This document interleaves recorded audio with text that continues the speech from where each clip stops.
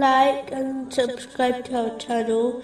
Leave your questions and feedback in the comments section. Enjoy the video. Continuing with the last podcast, which was discussing chapter 7, verse 43. And we will have removed whatever is within their breasts of resentment, while flowing beneath them are rivers.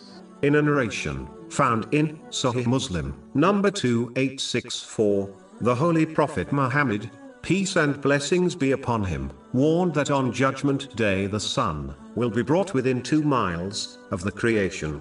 This will cause people to sweat, according to their deeds they performed during their lives on earth.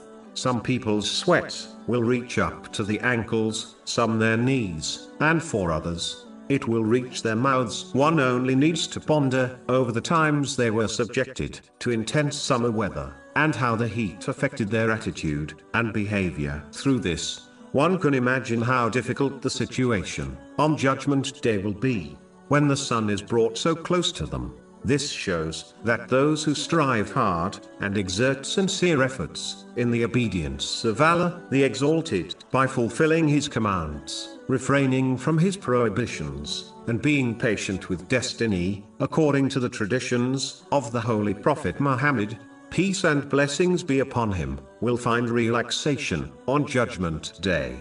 But those who were lazy and relaxed during their lives on earth will be subjected to great stress on Judgment Day. Simply put, the one who strives here will relax there, but the one who relaxes here will strive there in difficulty. The same way, people strive hard in this world so that they obtain a comfortable life and even a comfortable retirement, even though reaching this retirement age is not guaranteed. Muslims should strive even harder in this world by obeying Allah the Exalted in all aspects of their life, so that they can obtain peace and comfort on a day that is guaranteed to occur. It is a sign of great ignorance to strive for a day one may never reach, namely the day of retirement, and not strive for a day they are guaranteed to reach and experience, namely Judgment Day.